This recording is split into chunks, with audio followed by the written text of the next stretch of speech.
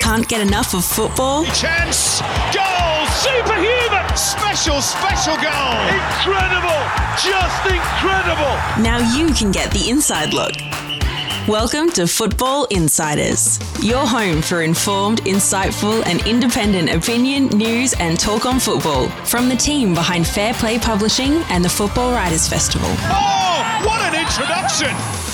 Welcome to another edition of Football Insiders. It's been a while since we've done a podcast, so I've almost forgotten how to do it. I'm Benita Merciadis. I'm from Fair Play Publishing and also the founder of the Football Writers Festival. Today we're speaking with Dr. Hunter Fujak, who is the author of Code Wars, The Battle for Fans, Dollars and Survival, a wonderful read if you're interested in the business of sport. Not just our football, but the other football codes and more generally the very competitive Australian sports environment. But let's not waste time hearing about it. Let's talk with Hunter.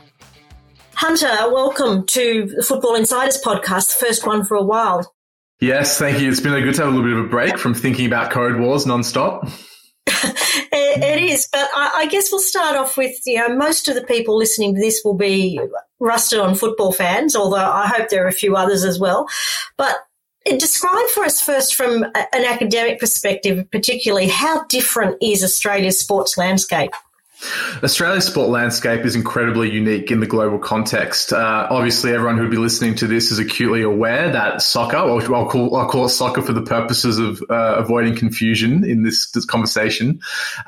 Soccer is predominantly the world game and the dominant sport of most countries. Where it's not the dominant sport, it's certainly the dominant football code. So if we think of places like India, for instance, where it might be cricket, still the most popular football code.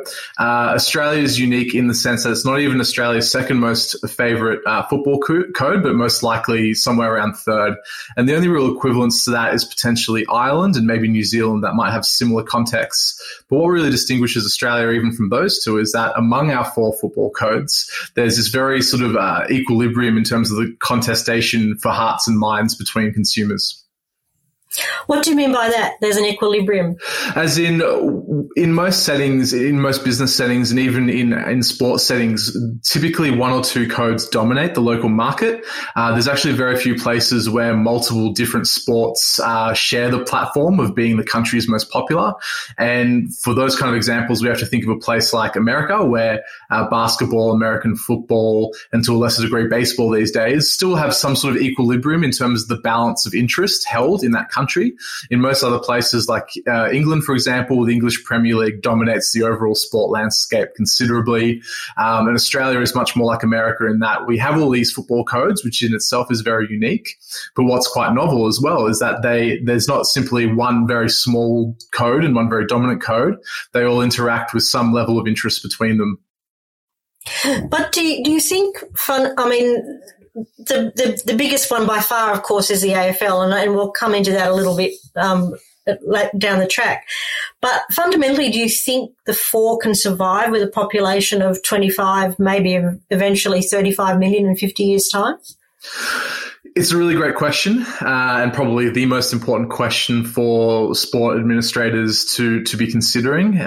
For a long time, they have been able to survive simply because so much of our sport consumption was domestic, because we were in a pre-digital environment where, at least our sports only really competed against each other in a domestic setting, and there weren't obviously then inflationary pressures on wages and competition relative to international markets. But as we increasingly internationalize through media technology, our sports are not only competing with Australian leagues, but they're increasingly competing with international leagues. And so it's really notable that, for instance, outside of Australia, outside of America and China, Australia is the number one market for NBA League Pass subscribers in the world. And that's even despite our small population. So there are more Australians who subscribe to the NBA streaming than there are in Brazil, for instance, which has many-fold more people. So increasingly, as our sport leagues locally compete with international competitors, there's increasing financial competition, which, coming back to your question, does raise the query of whether all four can survive longer term. It's particularly a big issue, and I'm going to talk about football or soccer, obviously, as I said earlier, because that's mostly who is listening to this, but it's particularly an issue in soccer in Australia because there's not just the A-League, and the W League, but there's the national teams. And then, of course, we've, recently with the decisions around the various streaming services, there's the European competitions, there's Asian competitions, there's the World Cup. Obviously, that's an outlier, I guess. Do you think that, it's already something that's been talked about on social media about the number of streaming platforms that a football fan, a soccer fan will need to be able to subscribe to. How do you think that's going to go? Who's going to suffer the most from that? Besides the person buying them.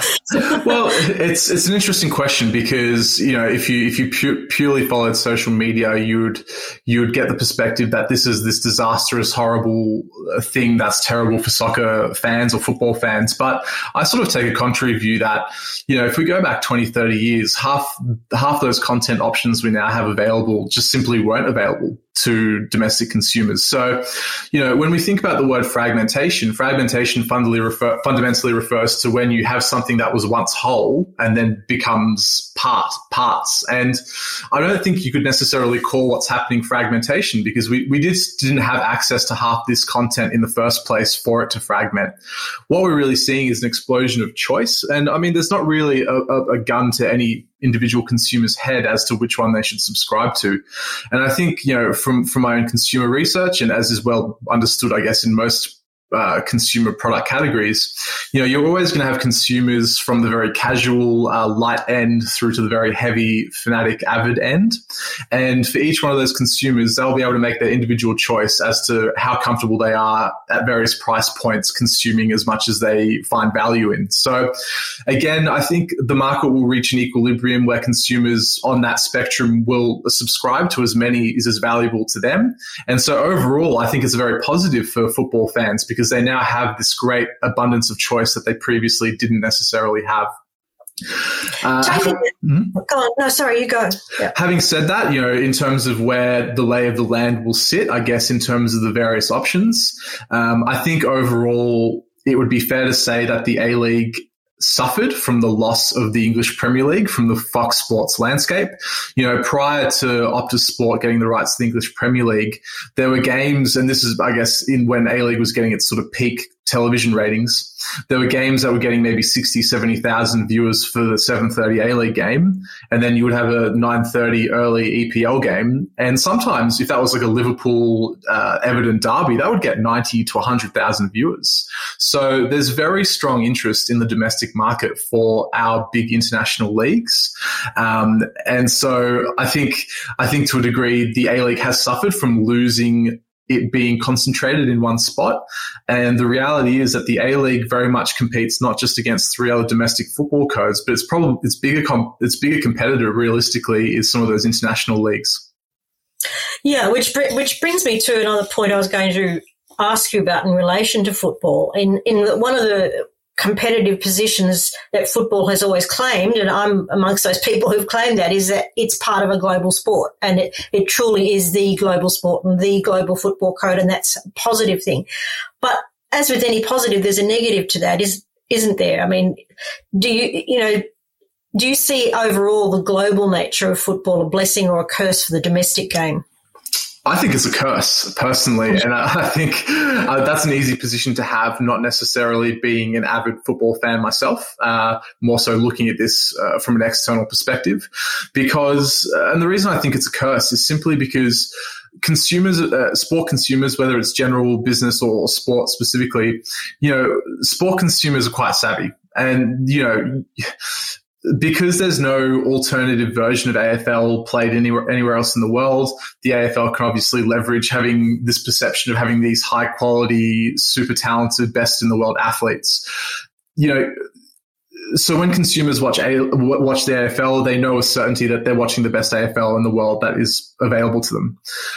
Consumers know, and this has been talked about a lot by people like Simon Hill, Robbie Slater. They've talked about this need to get away from comparing the A-League to the English Premier League, for instance, and that's a really admirable aspiration. And certainly, the A-League shouldn't be trying to position itself as this super elite competition versus the English Premier League.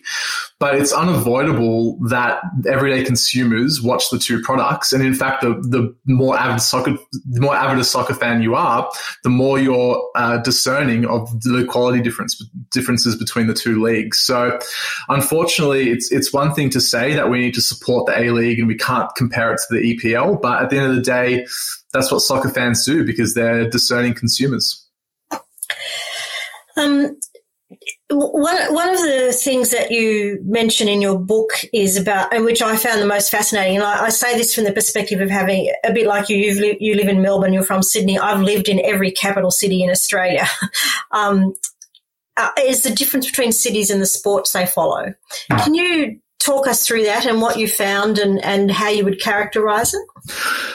Yeah, it's actually, interestingly enough, my favorite part of the book to research and write about, and not necessarily something that I intrinsically knew a lot about before researching about the book when I look at it from a historical perspective.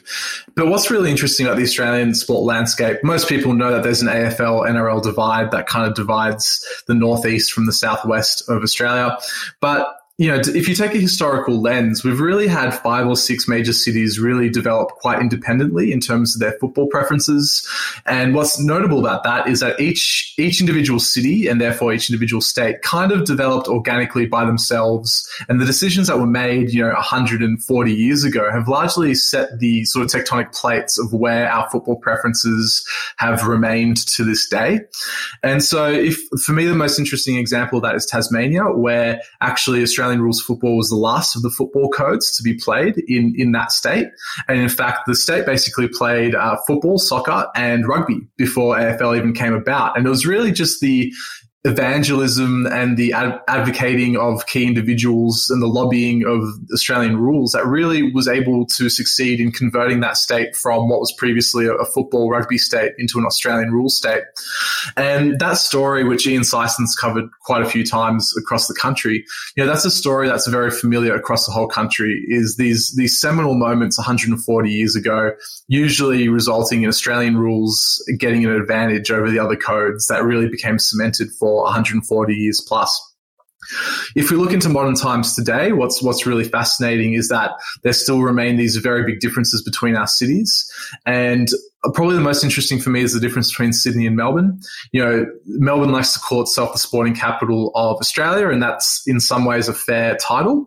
But actually, if you look at Sydney is probably the multicultural sports capital of Australia, in that it's the place where people are most likely to show an interest in 3, if not 4 football codes, or at least 2. Whereas if you look in Melbourne, the passion for AFL is so strong and the culture of AFL is so strong that they really haven't experienced any of that fragmentation that might draw interest away from AFL to some of the other football codes. So there are really big city-by-city differences between the north and the south.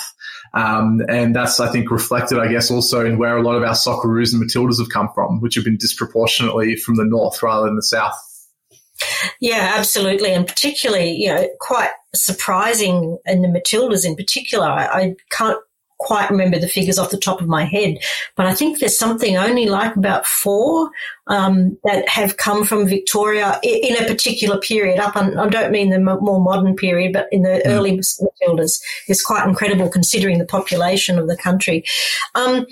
Just talking of the Matildas, one of the big drives in all sports at the moment. And I guess, again, as football people, as soccer people, we'd say that we have a competitive edge on the other sports, or we did have, is the women playing the game and the fact that the other codes are trying to get some professionalism of the women's game. What impact do you think that's going to have on the 4 football codes, and does it actually make a difference?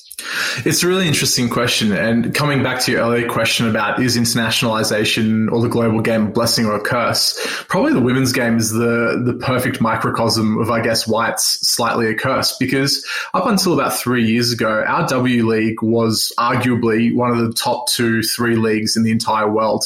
The ability of the women to straddle the W League with the US League meant that we not only had, obviously, the core of our Matildas, who are themselves the best in the world, but we also had, obviously, imports from other places coming into the W League and really making it one of the strongest competitions around. Now, obviously, with the ensuing growth of the Super League in England and other European clubs investing more heavily into women's football, in the space of 2 years, we've seen the complete erosion in terms of the strength of the W League by global league standards.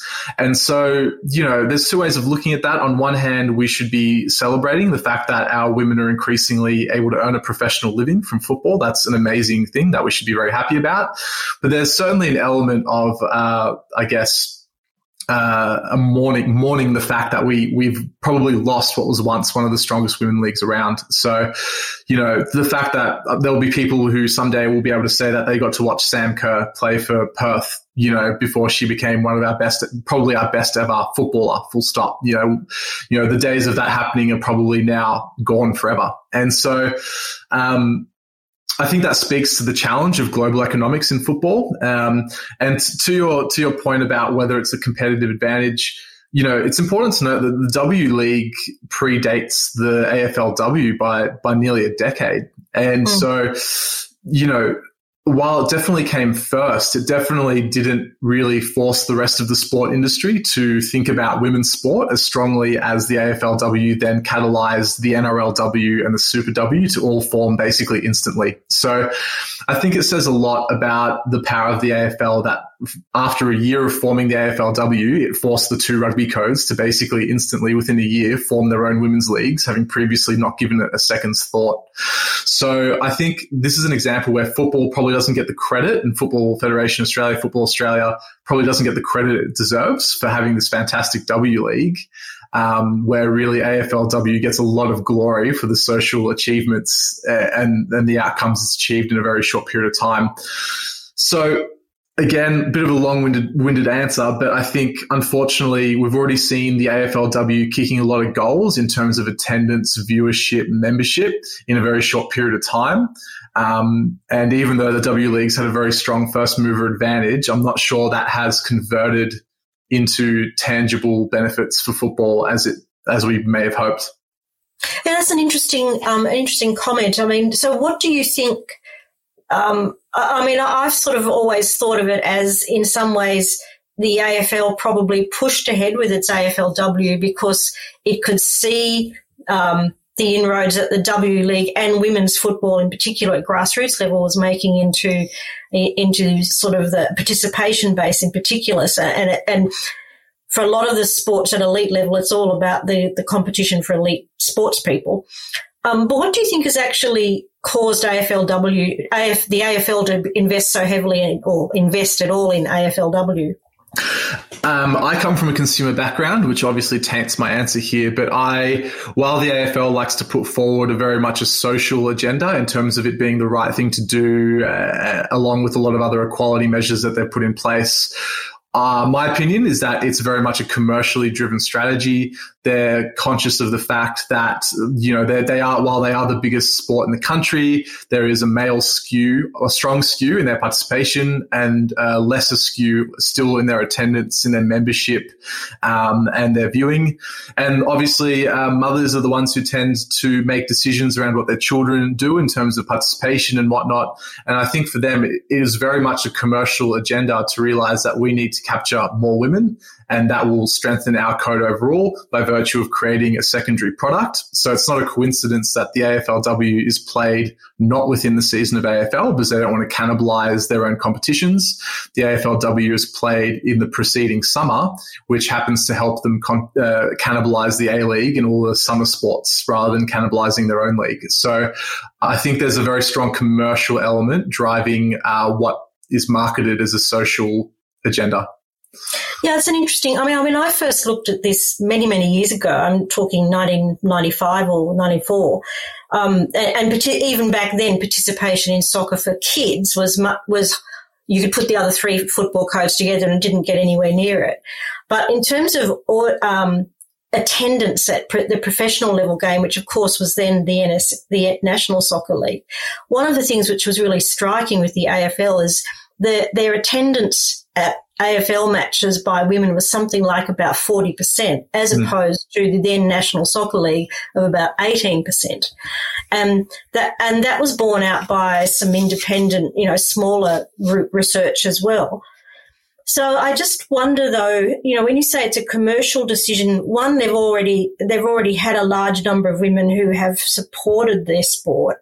But what it is that would have made them tip over into having a women's competition, thinking that would mean more women would actually support the sport? Or when you say commercial, it's about evening out, I guess, to paraphrase your book, evening out the battle for fans' dollars and survival over the course of a year rather than just 6 months of the season.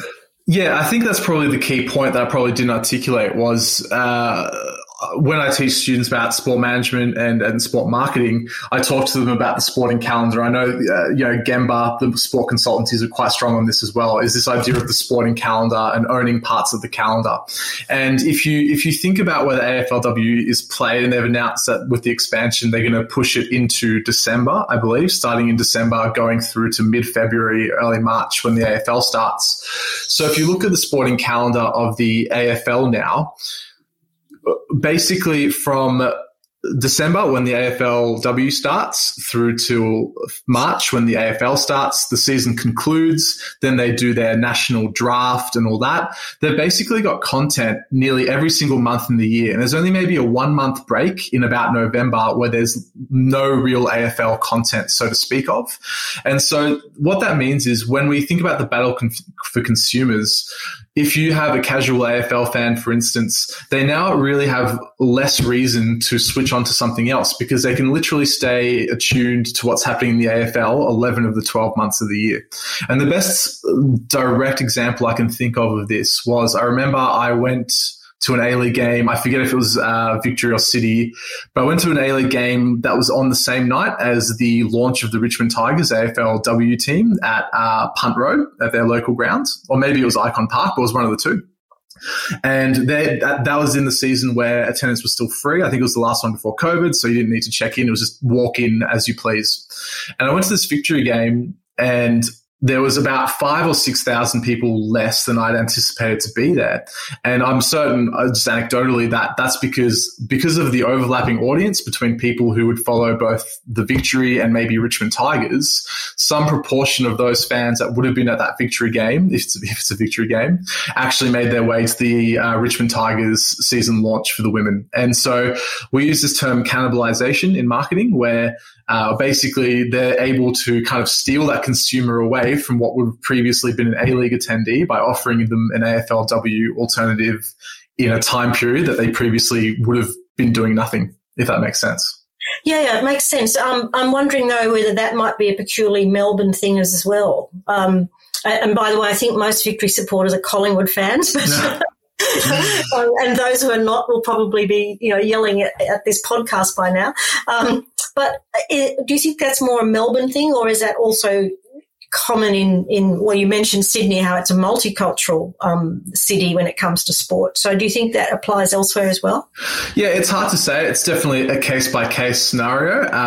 It's definitely a strong factor in Melbourne, but I think it's definitely in play in every single city. So even in Sydney, obviously having the GWS Giants who play out of Drummoyne Oval, play out of Blacktown Park, what they're really doing is creating alternative consumption points for AFL in a time period of the year when typically there'll be no AFL to watch or consume. So I think it stands to reason that essentially the AFLW is kind of able to draw away some of the attention from some of the other summer sports in all the major cities. If you were, as you know now, the A-League is a more or less a separate entity to the Football Association. If you were sort of strategizing for the A-League, what are some of the key things that you would do? And as you're probably aware, they've just announced a pretty good TV deal. I think most of us think. And they haven't yet announced when they're going to play the season. What are some of, as well as those, commenting on those key points, what are some of the other things that you would advise them to do or to think about? Well, I think the starting point is to acknowledge that I think the deal that has been signed, I'll focus specifically on the A-League component of the deal that was signed definitely appears to have learnt from both the broadcaster and the rights holder, being the football clubs. They've definitely learnt from the rugby deal, and I think achieved a very positive deal for both parties. And the reason I say that is because if we compare the rugby union deal to the Football Australia deal, both organisations are under immense stress and pressure heading into negotiating in a COVID period, and many people had their prospects more or less pegged to be at a similar level. Football Australia definitely, I think, learnt from some of the nuances of the rugby deal. And what I mean by that is when rugby signed their deal with Nine, they don't appear to have included a clause saying the free-to-air game has to be on the primary channel. And what happened was the one weekly game on free-to-air ended up on the secondary Nine channel. Now, the second you're on a secondary channel, you lose about half your audience because television viewing is habitual, and people, by virtue of being called the main channel, you are guiding people to watch what's on the main channel. And so the fact that Football Australia has a contractual right to be shown on the main channel every week is the A-League, should I say. The fact that it will be on the main channel every week is a huge victory for the clubs as opposed to potentially being shunted out of sight. Conversely, when the rugby union deal was signed, it was only for 3 years, and my instant thought was 3 years is simply not enough time to build a sustainable subscriber base if you're Stan. And what will happen for them is after year 3, they might finally be getting some traction in terms of their numbers, and they're going to be up for renewal, and then who knows what will happen. Whereas the fact that the A-League deal is, I believe, for 5 years with an option to extend for the broadcaster, if my memory is correct, means they've really given themselves the correct time horizon to try build the audience, because the reality is it's not going to be a huge audience to start with. It's probably going to be a bit of a loss-leading exercise for the first few years. And by virtue of having that extended contract, having that little bit of equity, it kind of helps incentivize a longer-term relationship rather than the short 3-year rugby deal. So I think both parties have very much learnt from the rugby deal and optimized a pretty good deal for both parties. What does it mean for soccer? I think it's a great deal. And if football can't penetrate the mainstream by the end of this deal, then potentially they never will. I think this really is the best chance they have. They've finally got all the ingredients correct. What would I do if I was in charge of the marketing? This might sound a little bit controversial for your listeners, but I would actually, if I was Channel 10, I would consciously, and I was talking to Simon Hill about this the other day, who disagrees with me, as a fair warning. I would consciously move away from marketing football and A-League as the global game. Because I think that only reinforces a perception of comparison to international leagues. And so, while the A-League's had successes with Del Piero and they've still got marketable people like Castro and stuff that they can lean on, if I was a Channel 10 executive, I would be moving very much away from relying on any of the international elements of the game as part of my marketing. And I would instead be focusing entirely on guys like Liam Reddy, Duke. And even my commentary team, I'd be getting people like Alex Brosk, like Australian people involved. It might seem contrary to everything that soccer is, but I'd be consciously moving away from the marketing of it as global and try reminding Australian viewers that there are Aussies in this league. There's Aussie people who go on to do great things internationally. So I would very much shift the marketing to focus on the more marketable stars in the competition who are Australians. And what would you carry that through to the W League too? I mean, particularly as you said earlier, the W League was one of the top leagues in the world, and now not all, but most of our top players have gone to overseas clubs and are doing well there. What would you do in terms of the W League, which of course there's going to be a big push on, because in 2 years' time we're hosting the single biggest event for women sports people in the world, or co-hosting. So what would you think about that? It's a really interesting part, because when they've done the announcement, they've just announced a grand pool of money for both leagues, but I'm yet to see any confirmation of exactly how much of that money relates to A-League versus W League, which has implications obviously for salary caps and whatnot for the two leagues. So it'll be really curious to see how that falls out. I would again make an argument as a non-football person that it it might actually be better to over-allocate money to the W League to allow them to have a higher salary cap and actually try, rather than, maintaining the status quo of your men's league being the thing that you focus on. We have a very high quality Matildas team. Our female footballers are doing by far comparatively better than men's teams in terms of reaching the pinnacle of clubs in Europe. So I would be tempted to over allocate funds into the W League at the expense of the W League, which would be a brave thing for them to do. In terms of then positioning the W League, I think where the AFLW has been very successful is understanding that the two products are different and they appeal to people in different ways. I can imagine a scenario where they're very hesitant to push the AFLW into big stadiums to try play in front of the 60,000 people sponsored by Sportsbet, the Tab, with people drinking and all that. I think there's a distinct place where women's football in any code adds value that's distinct from the men's. And I think part of that is that return to the suburban ground where it feels more family orientated and potentially less hyper competitive and commercial.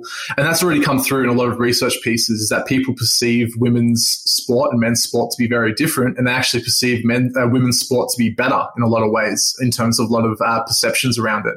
So if I was the W League, I wouldn't be in a rush, and I know they're probably not, that I wouldn't be in a rush to put them into double headers in big stadiums. I wouldn't be in a rush to put them, in those big stadiums or even necessarily into those prime time night time slots. I'd be trying to use it as a development pathway by playing them more at local grounds, at family-friendly time slots, more as a development mechanism rather than an absolute, mega event design, if that makes sense. Well, I can say with that response that when you're at the Football Writers' Festival in October, 3 months or so away, and let's cross fingers that it can happen, that point will get some debate, I can tell you now, because a lot of people have worked very hard and advocated very hard to have double headers and that sort of thing. But I totally understand your point, and it's a little bit about the same that people said about tennis for many years as well, professional tennis. Yeah. I mean, that's sort of moved on a bit too, but, certainly thinking 20, 30 years ago. It's an easy trap to fall into. And, even Peter V'landys at Rugby League, wanted all three grades played on this one day, and fans were going to flock to watch 6 hours of rugby league. It's not reality. It's devoid of, consumers increasingly are time scarce. They're not interested in watching, they're fundamentally not interested in watching double headers, triple headers, unless it's deliberately like a magic round sort of a marketing effort around it. So, I'll fiercely defend the perspective that there is more to be gained by separating than combining. Yeah, no, I totally understand what you're saying. Just a final question, because we're running out of time and there's just so much to talk about, because, I'd love to talk about the other sports as well, but just one question that's of interest to everybody. When do you think the A-League should play? Because as you're probably aware, the season shifted a little this past season that's just finished, and there's talk about a wish to go back to a full winter season for the A-League. What do you think? This might be another good argument for the Writers' Festival. Look, there's very obviously and this is the most interesting thing I've observed in speaking and researching for this book and speaking to other people in the football tribe. There's a clear divide in views here. There's the football first people who just think every decision should be made around this idea of football first, which kind of seems to be about making football look how it does in Europe. Like that will just magically work in Australia. Then there's, I guess, what I'd call the commercial realists who look at the situation and say Australia is this unique market. It's just not practical to have it played in winter when you have all this competition. And when we look at media monitors who capture how much media attention is being given to each individual sport every day of every week of every month, what that shows empirically is that when A-League is towards the end of its season or at the start, when it's in competition with the AFL and NRL, its coverage shrivels to nearly nothing. Now, I don't understand for the life of me why, if people were for the growth of football, you would want to put it in a time period where it will get considerably less attention. Now, that comes back to whether you view football as this thing that should exist just for people in football right now, or do you want to bring it to the mainstream? It seems that some people have given up on the idea of football being this mainstream thing and should just be purely for football people only. And if you're sitting in Channel 10, it would beg a belief that you were willing to spend $200 million on a product unless you were going to get mainstream television ratings out of that product. So fundamentally, I don't see how you can move it out of summer. Granted, competition is increasing in summer as well in the sports landscape, but I just don't see how you can sign a $200 million contract in good faith with a broadcaster who needs to be getting 6-figure ratings on free-to-air television. And currently you're getting about 12,000 for an A-League game on Fox Sports. I just don't see how you can, I think it'd be suicidal to be putting it into winter, personally.